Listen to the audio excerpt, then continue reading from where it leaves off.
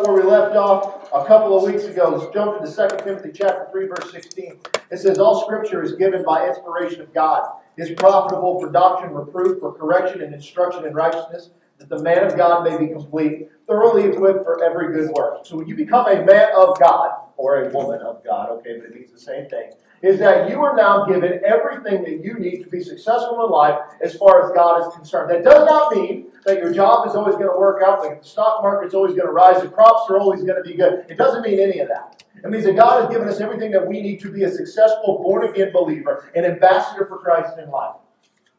If I were to ask you for a list of things that God has not given us, He's asked us to do something that He's not equipped us with, what would your answer be? And most of us would say nothing. Right? Because He has clearly said and clearly defined that, yes, I've given you everything that you need. Yet, we walk around defeated. Now, that doesn't make sense to me. Does that make sense to you? Is it just me? Like, I've never seen the church in a more fearful place in all my life. I've grown up in the church, I remember the 80s when things were kind of weird, and there was some weird stuff that went on in the 80s, right? I mean, not just the hairdos, although they're coming back. Whoever thought the mullet would be back? Of all things. The only thing I'm asking for is the bowl cut. I want the bowl cut back. I lived through that time. I had it. I had it cool where you shaved up underneath and your hair flopped on top. You guys, some of y'all remember that? All right.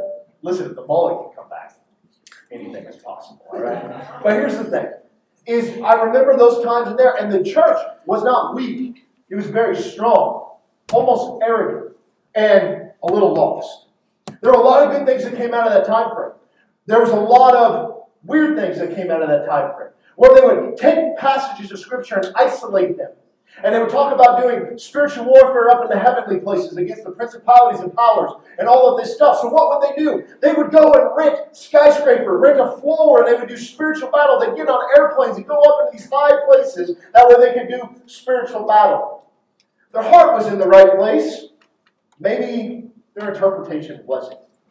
It never said you had to take the battle up there. It just talked about what you're dealing with. But yet, they were strong. They were mighty. They were trying to do something. And then you go into the 90s and the years of revival that took place out of the mid to late 90s. It was incredible. There was a time of the Spirit of God pouring out on the church like I had never seen before and really haven't seen since. Doesn't mean it's not going to happen, but we just haven't seen it again in that way. It was all across the world, specifically in the United States. It started up in Canada a little bit, then it trickled down to Florida, and then it kind of hit the whole nation, even here in Missouri. The Smithton Revival. If you're not familiar with Smithton, Missouri, look that up. It was incredible. Thousands of people flocking into a town of, 500 people down there? You went down to it. 500 people, a little Assembly of God church, like it looks like an old little Assembly of God church. People flocking from all over the world to come into a service like that. Why? Because God was moving there in a mighty way. There were things that were happening. Then you fast forward to today, and crisis hits America for the first time that we've seen in a long time. Basically, you had 9/11. And what happened on 9/11? Man, people turned their attention to God. Because America got attacked. I remember being a youngster watching bombs go off, all the Kuwait stuff and the Iraqi wars and stuff, thinking, this stuff never happened in America. I wasn't there for Pearl Harbor, so I'd never seen an attack on America. So to me, it was just history book. But when you see it for yourself, you're like, oh my goodness, this can happen here? But the church rose up for a short time. Got very, very attentive of what they were doing because people were looking for answers. People were hurting. Fast forward to today, what happens? Crisis hits America. And what does the church do? Shuts its door. It turns its attention inward. Oh, we got to be careful. We got to be safe. Listen, I'm not saying be foolish. I'm saying you stand on God's word. And every time of crisis throughout the history of America and the history of the world, the church has been the place where you turn to for answers. Why? Because the body of Christ has been thoroughly equipped for every good work. Everything we need is there. The question is, are we going to pick up the tools to use them? That's what it comes down to. Are we going to utilize what we have to us? Let me give you an example of this. There's a guy named Brian Shaw. You ever heard of him? World's strongest man. We have a lot in common. Brian. He's like 6'9", 450 pounds, I think. We don't have that in common, FYI. I'm obviously not 6'9". So, the thing is that recently, that he pulled up on a car wreck. A woman was trapped inside the car. I say recently, within the last few months. And what does the world's strongest man do? He basically manhandles the car, rips the door off, pulls the woman out. Now, he's equipped to do it. Imagine, if you will, if he stood there and watched. Boy, I wish I had something to get that door open. He had everything he needed. I mean, the dude, he like deadlifts over 1,000 some pounds. I don't know if you know this. That's a lot. Okay? When you get up that heavy, you get a tractor. Now, Brian picks it up. He used the ability that he had within him in a moment that it was needed. Where the church today, equipped with everything, found out we're not prepared.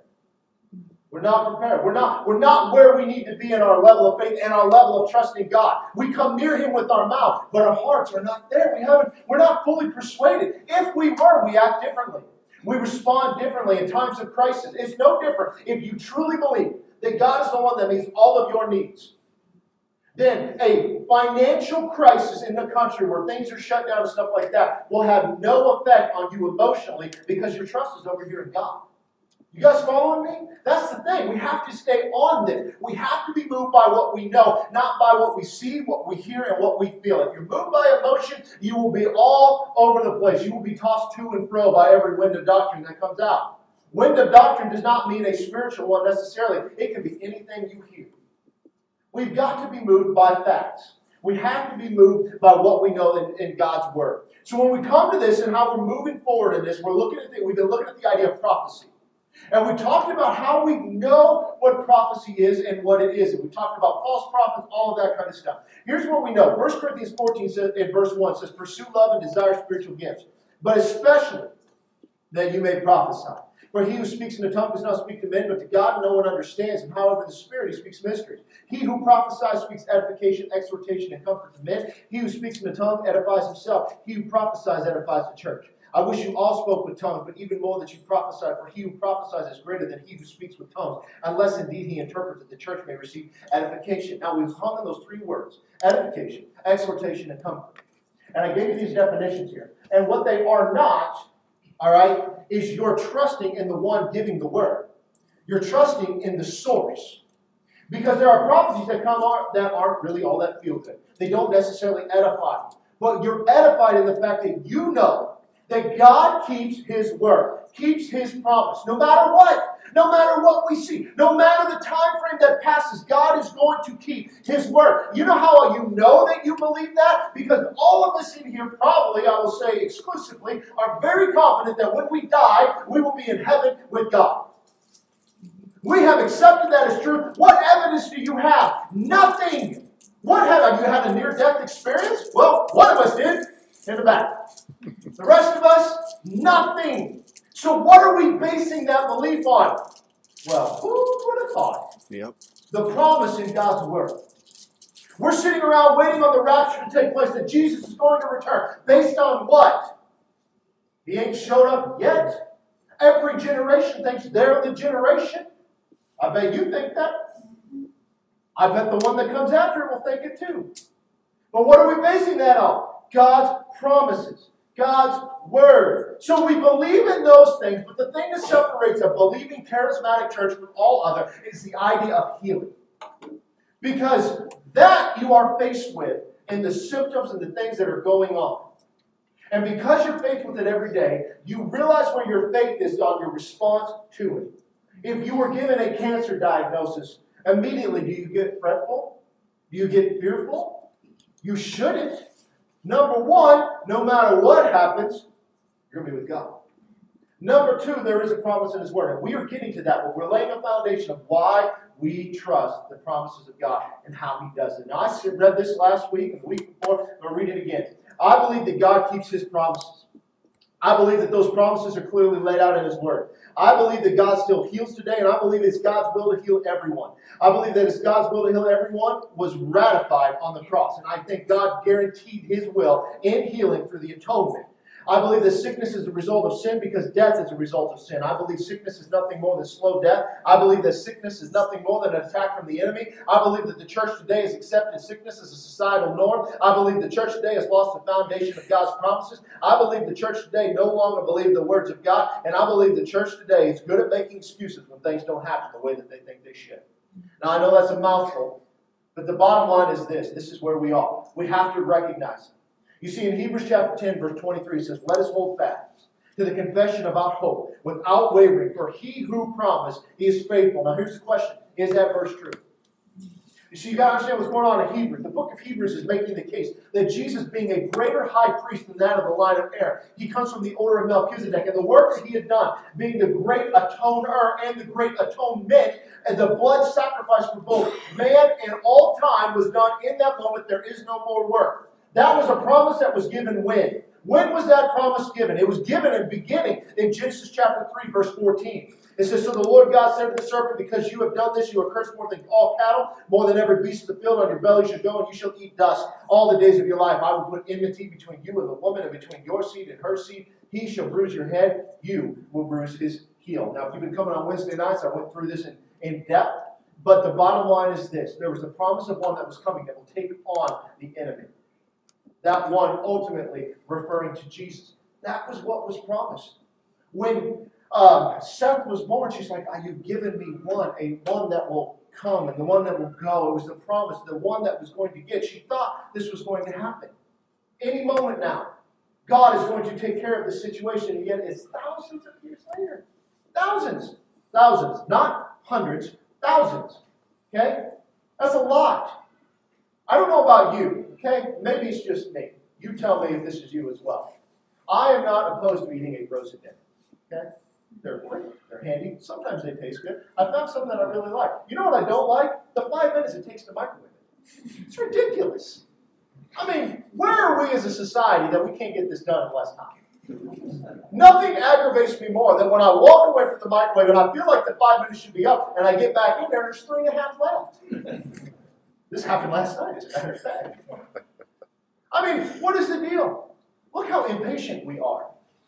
Okay? You know what else I hate? Commercials. Why they got to be so long? We don't have cable. We have the Hulu thing, whatever that is. You know what they stopped you from being able to do? Fast forward the commercials. Figured out a way to get you. So we are not patient. And imagine a promise given, as we talked about this idea of progressive revelation. They know it's coming. When is it coming? And there's all these weird steps along the way that have nothing, seemingly nothing, to do with getting to Messiah. I mean, why didn't you just send him right away? Do us all a favor. This is it. No worries.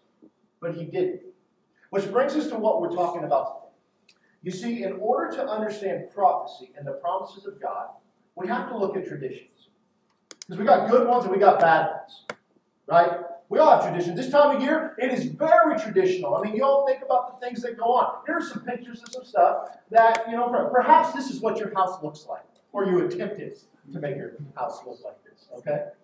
You've got the stockings, the fireplace, then you get to the cookies. Now, this is obviously from Pinterest. Now, if you try to do this, what does it look like? A big glob of goo on top of cookies, right? I mean, if you can pull this off, yay for you. But I mean, these are things that happen. Do you remember baking with grandma or the things that you did traditionally? How about this one? Singing carols. Now, some of you should do this and some of you should watch.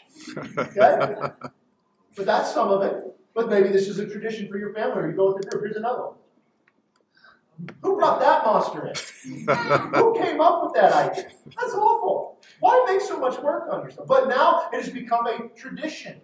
I think they came up with a Jewish one too, I think I saw. I can't remember what it was called, but it was kind of funny. Anyway, how about this one? Movies. Did you know that It's a Wonderful Life was a box office flop? And the only reason it's become a hit is because they didn't charge anything to pay on cable TV, so it just showed every year because it was free. And then people started watching it and liking it and things like that. I mean, these are all really, really good traditions. These are things. Maybe it's the movies. You think about the old claymation stuff and the old Rudolphs and the old Frosties. I mean, you think about it. It brings back memories. It brings back excitement. These are not bad traditions at all. But in the church, we have bad traditions, right? Here's one. Now, I hope this doesn't offend anybody. Well, I say that. I really don't care if it does. Because it's not so much what the act is. It's what it implies. Because this tradition here tells you that in that moment, that child is now right with God, and at any moment of death from any time forward, if that child dies, it will be with God. It will be 47 years old and an axe murder. It doesn't matter. They were baptized. And Janet was telling us a story about a lady who, her husband had died, and they were frantically looking for his papal baptism certificate. That way that they would have peace that he was with God. That is not scripturally accurate. There is nothing right about that. But this tradition will do what? It will lead you astray. It will make you think, okay, I must be right with God because. Here's another tradition we have in the church that's pretty bad. Now what is wrong with this? This is the kind of pictures we see all year long. Here's the problem. When you're held up on your traditions, you'll miss what Scripture is saying. And what happens when you miss what Scripture is truly saying is you're expecting God to perform in this way, when really He's going to perform in this way. When you expect God to move over here, even though it's contrary to what He has said and contrary to Scripture, but you just really think this is what's going to happen, when He doesn't act that way, you'll come to a certain conclusion. God doesn't keep His promises. It's not His will. Or maybe He doesn't exist. I dealt with somebody I worked with a long time ago whose mother had died of cancer. They were avid Lutherans. Nothing wrong with Lutherans. They were avid Lutherans, gone to church all of his life, and his mom got cancer. And he really was believing God that God would heal her. He's praying, God, please, if it's your will, please heal her. And nothing happened. She ended up dying. To this day, he's an atheist. He doesn't believe in God because why would you not heal my mother? So what happens? He had an expectation of God. God did not meet that expectation. Here's the thing. We have to be moved on the character of God. Okay? It's no different than if I took Jared as an example. Okay? Jared's in the back. We've all seen Jared. Jared's a pretty good guy. He's got some funny stories. He likes to eat ice cream. Okay? So he's thinking of last-minute gifts. Ice cream's the way to go. But if Jared rolls up on a burning vehicle with a woman trapped inside, there's no doubt in my mind that Jared would do everything in his power to get that woman out. But if you expect Jared to manhandle a car door and rip it off its hinges, it ain't going to happen. Now, me, maybe, but not Jared. Right? The thing is that we have an expectation of people. When they don't meet our expectation, we're disappointed. But maybe they were never able to meet that expectation. We have an expectation of God based off of things that we have grown up believing or things that we've experienced or whatever that case may be. But maybe we've never asked the right question. Is that truly who God is? So when we begin to look at prophecy, think about this. We've got to look at what is going on. Because this moment, can we go back to that picture real quick? This moment is one of the greatest moments in the history of mankind. And yet, we have so much of this wrong because of our traditions. And the thing is when you see what actually happened, it's even more powerful. Because this picture undermines the reality of what was going on. So we have to begin to look at this. So what is the tradition? Well, basically, it goes something like this. Angel appears to Mary. Guess what, Mary? You're going to give birth to the Messiah. She's like, wait a minute. Why me? Why are you choosing me? No, you're going to do it. But I've never been with a man. Oh, don't worry about that. The Holy Spirit's got this. He's going to take care of it. So Joseph keeps her, and guess what? 9 months pass. She's about to pop. She's got to go into Jerusalem because there's a census. And so on her way there, she's just about to give birth. They're scrambling around, trying to find a place to stay, but everything is booked solid. There's nowhere for them to go. Motel 6 did not keep the light on for them. There's nothing left. So they got to run out to a barn, and she gives birth to Jesus. And in the meantime of this happening, the shepherds are standing out in their field, and the angel appears to them and says, listen, Messiah is born. Go and see him. So they head out. At the same time, the 3 wise men come, and the 3 wise men come, and they bring gifts, and everything is peachy. Except the majority of that is completely inaccurate. Why do we believe it? Primarily through tradition and songs. So now let's look at this from the scriptural standpoint. Let's look at the promises that God has given. Isaiah chapter 9, verse 6. Isaiah chapter 9, verse 6. For unto us a child is born. Unto us a son is given. And the government will be upon his shoulder. And his name will be called Wonderful Counselor, Mighty God, Everlasting Peace, Everlasting Father, Prince of Peace. Who is the us? Who's the us? Israel. Right? Who is the promise of the Messiah? Israel. Coming through them. Who is us? It is Israel.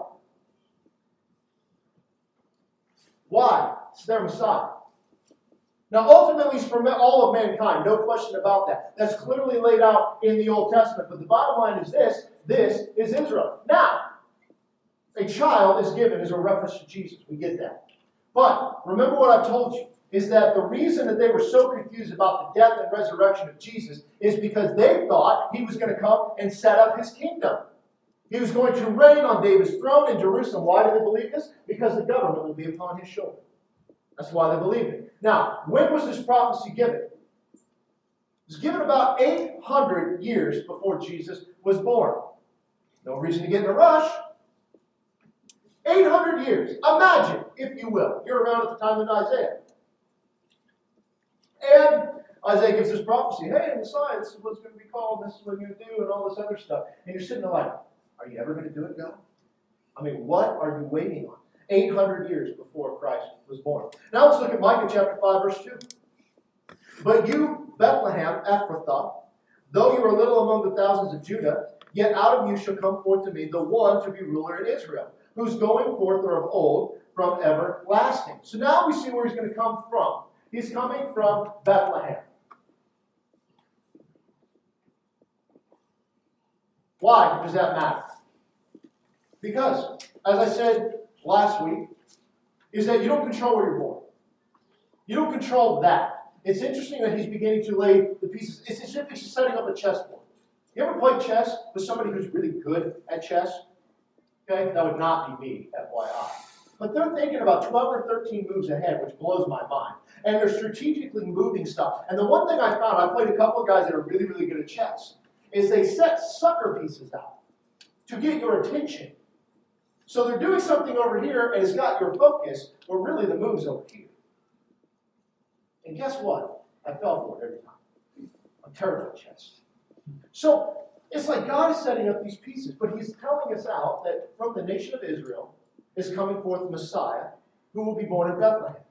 Now this is crucial because we begin to see this unfold. You see it later on, but we're looking at the narrative of the Christmas story. So let's go to Luke chapter 1, verse 26. It says, Now in the 6th month the angel Gabriel was sent by God to the city of Galilee named Nazareth, to a virgin betrothed to a man whose name was Joseph of the house of David. The virgin's name was Mary. And having come in, the angel said to her, Rejoice, highly favored one, the Lord is with you. Blessed are you among women. But she saw him, she was troubled at his sayings, and considered what manner of greeting this was. And the angel said to her, Do not be afraid, Mary, for you have found favor with God. And behold, you will conceive in your womb and bring forth a son, and shall call his name Jesus.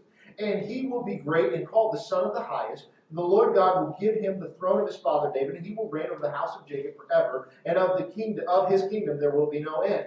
And Mary said to the angel, Well, how can this be? Since I do not know a man. And the angel said to her, The Holy Spirit will come upon you, and the power of the highest will overshadow you. Therefore also the Holy One who is to be born will be called the Son of God. Now indeed Elizabeth, your relative, has also conceived a son in her old age, and this is now the 6th month of her, who is called barren, for with God nothing is impossible. Then Mary said, Behold, the maidservant of the Lord, let it be to me according to your word. And the angel departed from her.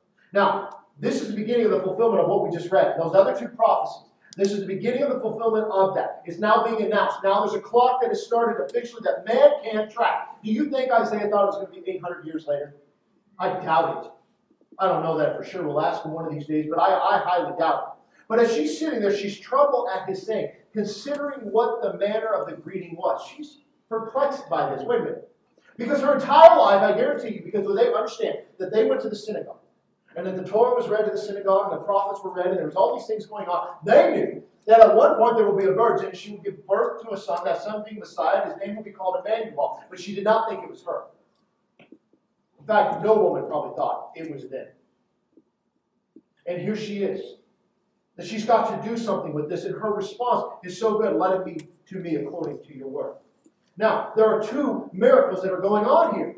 And we often overlook the other. The other one is the fact that that Elizabeth is also pregnant, past the time of the age in which she could give birth, and yet here she is, because with God, nothing is impossible. In other words, there is no physical precept that will keep God from moving in the way in which he chooses. Fair enough? So he is laying out this foundation. And now we get to Luke chapter 2, verse 1. It said, And it came to pass in those days that a decree went out from Caesar Augustus that all the world should be registered. This census first took place while Quirinius was governing Syria. So all went to be registered, everyone to his own city. Joseph also went up from Galilee to the city of Nazareth into Judea, the city of David, which is called Bethlehem, because he was of the house and lineage of David, to be registered with Mary, his betrothed wife, who was with child. So it was that while they were there, the days were completed for her to be delivered, and she brought forth her firstborn son, and wrapped him in swaddling cloths, and laid him in a manger, because there was no room for them in the inn. So, what is happening here? Decree goes out from Caesar Augustus. He says, now, get in here, you got to get registered. What they do, they got to go back to their hometown, where they are from. This takes place while Quirinius is there. So, Caesar Augustus, this was the nephew, the grandnephew, of Julius Caesar. I think I got a picture of him. Oh, yeah. Got a tail. He's got a Sunday. But he ruled from 16 BC to 14 AD. So why are they laying these things out? God is showing us a time frame in which this took place. They think that Jesus was born around 4 BC. But basically this is giving us a point of reference. Now, so what we see here is he's getting up, he's moving, because they all have to. We see the story that it went to the city of David, which is called Bethlehem, because he was of the house and lineage of David, to be registered with Mary, betrothed wife. So it was, while they were there, the days were completed for him to be delivered, or for her to be delivered. And she brought forth her firstborn son, wrapped in swaddling cloths, and laid him in a manger, because there was no room for them in the inn. So there's a couple of things. Number one, why is Bethlehem called the city of David? We have to begin to unpack these things, all right? So we see in 1 Samuel chapter 16, verse 1. It says, now the Lord said to Samuel, how long will you mourn for Saul? So he's now transitioning Saul out of power. Seeing I have rejected him from reigning over Israel, fill your horn with oil and go. I am sending you to Jesse the Bethlehemite, for I have provided myself a king among his sons. Now we understand why it's Bethlehem, it's the city of David. And Samuel said, how can I go? If Saul hears it, he will kill me. But the Lord said, take a heifer with you, and say, I have come to sacrifice to the Lord. Then invite Jesse to sacrifice, and I will show you what you shall do. You shall anoint for me the one I named to you. So Samuel did what the Lord said and went to Bethlehem. And we know how the story went. He goes to Bethlehem. All the sons are brought forth, and they all look the part. They look like a king, but none of those were the man of God. And he says, well, do you have any other sons left? He's like, well, I got this one. Kind of on it. Name's David. Great. Where's he at? What's he doing? He's keeping the sheep. And keep that in mind for a minute. That's important. Now, we go back to Luke chapter 2, verse 1. Came to pass in those days that a decree went out to Caesar Augustus, all the world should be registered. Since this took place while Quirinius was governing Syria, so all were registered, everyone to his own city. Now watch carefully, verse 4. Joseph went up from Galilee, out of the city of Nazareth, into Judea, to the city of David, which is called Bethlehem, because he was of the house and lineage of David. So now we know why he went to Bethlehem. Because that is his lineage. He's of the lineage of David. David was the home of, Bethlehem was the home of David. Okay, you guys get that? That's important. Now you understand why this is taking place. Now remember, this was prophesied in Micah hundreds of years before this moment. He's to be registered with Mary, his betrothed wife, who was with child. When it was that while they were there, the days were completed for her to be delivered. Not scrambling around because she's getting ready to give birth, but while they were there. How long were they in Bethlehem? We don't know. But it very likely was a good while. Because if you've ever traveled with a pregnant woman, you try not to do it when it's close to the time. They're a little more irritable. There's a lot more bathroom breaks. Right? Get where you need to go. I have a friend of mine that's getting ready to pastor a church in Ohio. He's moving from Washington. His wife is pregnant and due in February. When are they leaving? Next week. He's like, I don't want to be traveling anywhere with that crazy woman. That's what he said. That's what his words, not mine. During that time. So, does it say anything about them scrambling around? Does it say anything about that? No. All it says is that while they were there, the days were completed for her to be delivered. Where do we get this idea? It comes from the part after that. There was no room for them in the inn. She had to wrap them in swaddling cloths and put them in a manger. That's where we get this idea, that they're scrambling around. But are we putting that into Scripture, or is Scripture clearly telling us that? We are reading that into it. Why? Because of traditions. There's no scramble. There's no running around. It's the word in that throws us off. Because there are two different uses of the word in. The first one is this Greek word, okay? Pandoshion. You can pronounce it better, I'll give you a mic. We see this used in Luke chapter 10 with the Good Samaritan, verse 33. A certain Samaritan, as he journeyed, came where he was, and when he saw him, he had compassion. So he went to him and bandaged his wounds, pouring on oil and wine, and set him on his own animal, brought him to an inn, and took care of him. Inn. What did he bring him? Basically a hotel. That's the word inn. When we think of that, we think of Motel 6, Holiday Inn, perhaps the Marriott. Maybe you sleep in better stuff than I do when you travel. But the bottom line is this. This is what we think of when we hear the word inn. It's some place at which you go, you're booking a room. We know why they wouldn't be able to find a room, because everybody is coming back to their hometown, so the place is going to be booked solid. It makes sense. Doggone it, he should have used Expedia. The problem is the word inn doesn't always mean the word inn. And this is where we get confused. Because another use of the word inn, a completely different room, is this one, Catalima. This is not a reference to a motel room. This is a reference to a guest room. Let me show you this. Luke chapter 22, verse 11. Then you shall say to the master of the house, the teacher says to you, where is the guest room where I may eat the Passover with my disciples? It's the same word that is translated in Luke chapter 2 as the word inn. It's a reference to the guest room. Okay? What does that mean? Well, let me show you this picture. This is what a house would look like, at least to some degree. It was multi-level. As you came in, there would be a place. They always had a courtyard. Then they had the downstairs part where they would do their work. They would bring the animals in at night because they wanted them to run off or somebody to steal them. And they would have the kitchen, all that kind of stuff. And then the upper room would be where the people stayed. That's where they would sleep and whatnot. And then you could go up on the roofs. Most of those, you have rooftop balcony type things where you can go up and you live. So when you talk about like Peter in the book of Acts where he's up on the roof praying, that was very common. They would go up there. Why? Because they didn't have a lot of room.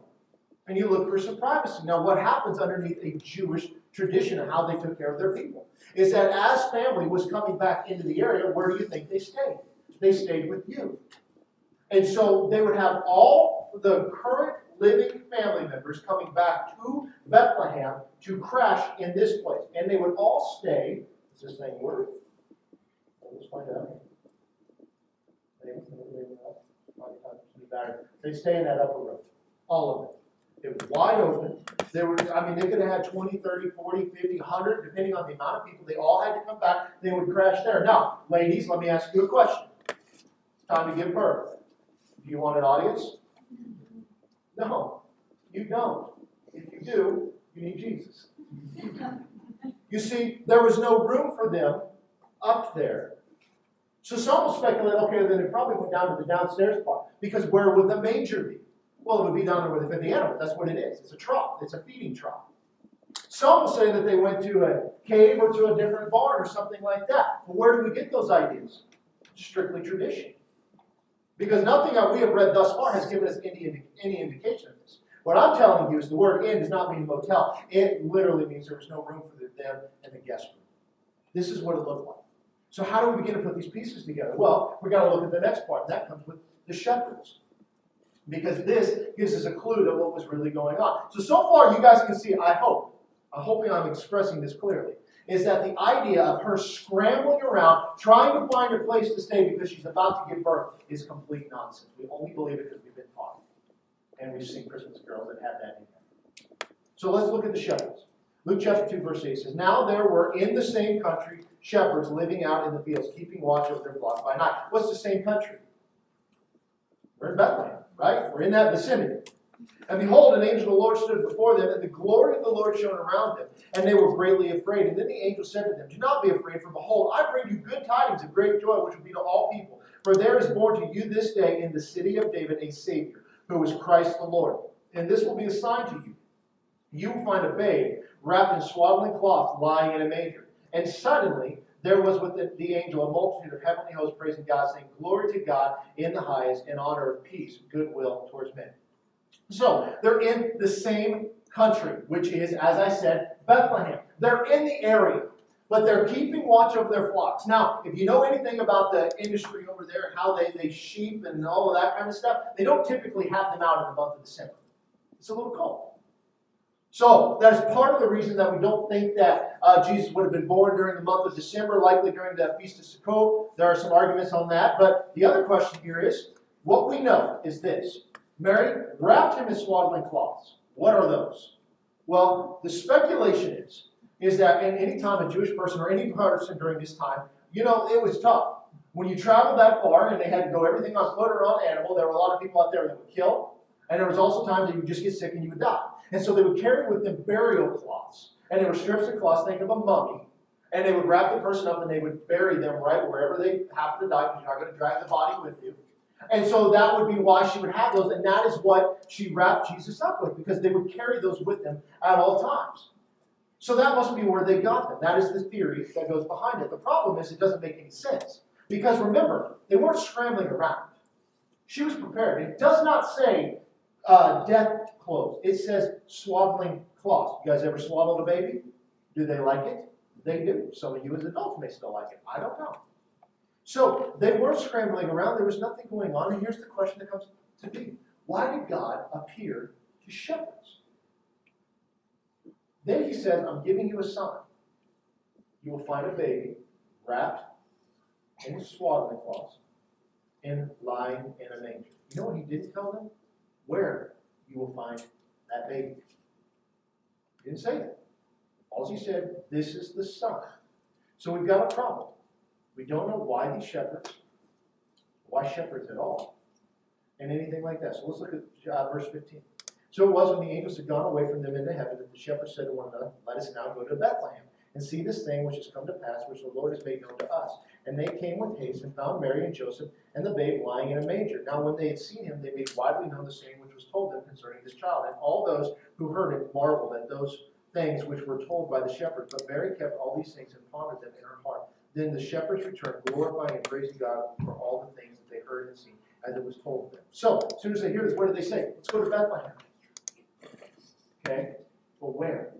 He doesn't give them an address. So we've got two problems. He's appearing to shepherds. Why? Oh, they're lowly. You know the song? Appear to lowly shepherds.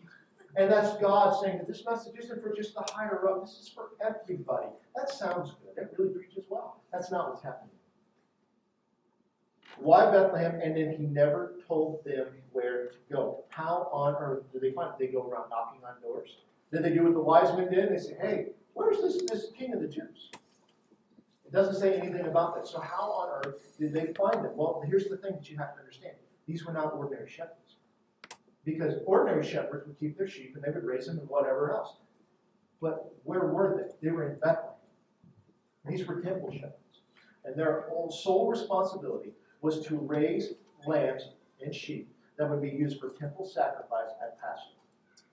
That these lambs would be born, they were to keep them safe, and they would raise these things, and at the temple, every year at Passover, they would sell these lambs. These were the Passover lambs sold to the families. Now that's interesting when we begin to look at the idea of progressive revelation. Oh, that's their job. So were these lowly shepherds? No, that was typically true of shepherds, but these were Levites. It was a special group of Levites that were servants, and they chose them for this very purpose. Every Levite had a role inside of the temple service, and they would rotate. Every 2 weeks, or they would have 2-week shifts where they would do something as their lot was drawn. Now, here's what gets interesting. Again, we know that they're temple shepherds, so how did they know where to find him? Well, that is because there is a prophecy that is given in the book of Micah. I want to introduce you to a word called Migdal Eder. Migdal means tower, and Eder means flock. We see this spelled out in Micah chapter 4, verse 8. It says, and you, O tower of the flock, the stronghold of this daughter of Zion, to you shall it come, even the former dominion shall come, the kingdom of the daughter of Jerusalem. It's right after this prophecy about Messiah that he will be born in Bethlehem. That's chapter 5. Same context. What is the tower of the flock? This is the place where they would raise these lambs as they were giving birth inside of this. What does that look like? Let me show you a picture. This is an example of a migdal. Migdal meaning tower. They're all over the area. Oftentimes that they would be built on the mouths of caves or something like that so that they would have room for them. But if you go to the next picture, This here is still there, and you can kind of see it's a little blurry. It says, ruins of the Migdal Eder, 2000 BC, Tower of the Flocks, filled with the patriarch Jacob. Gives you an example. They believe that this was the actual Migdal Eder, the Tower of the Flocks, spoken of in Micah chapter 5. And here's what would happen. They would build these things, and inside it you would find all of these mangers. They were made of stone. Go to the next picture. They look something like that. There's a baby in it. And they would have tons of these things. And because what would happen is they're feeding these lambs and these sheep inside of these as they were birthing. And inside of it was always a sacrificial lamb. But what do we know about the Passover lamb? Is it can't just be any lamb. When that lamb is born, it has to be spotless and without blemish. It's going to have no broken bones whatsoever. So here's what happens. When these lambs are born, they thrash their feet around. They're kind of crazy. They're wild. So what these Levites would do is they would take them and they would wrap them in swaddling cloths. And then they would lie them in these stone mangers until they calmed down. And then they would let them go. Because if they get bruised, they don't count as a sacrificial lamb. Now, isn't that interesting?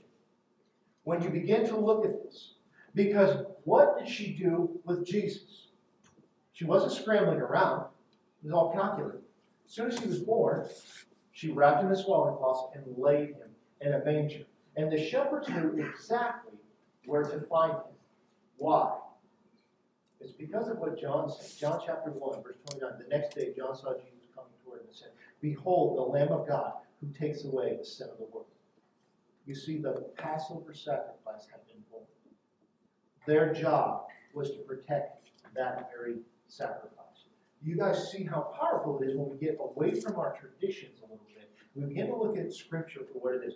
Look at the detail that God has used to bring forth Jesus. Remember what I said. Prophecy isn't just prediction and fulfillment. It's a series of patterns. Why these shepherds?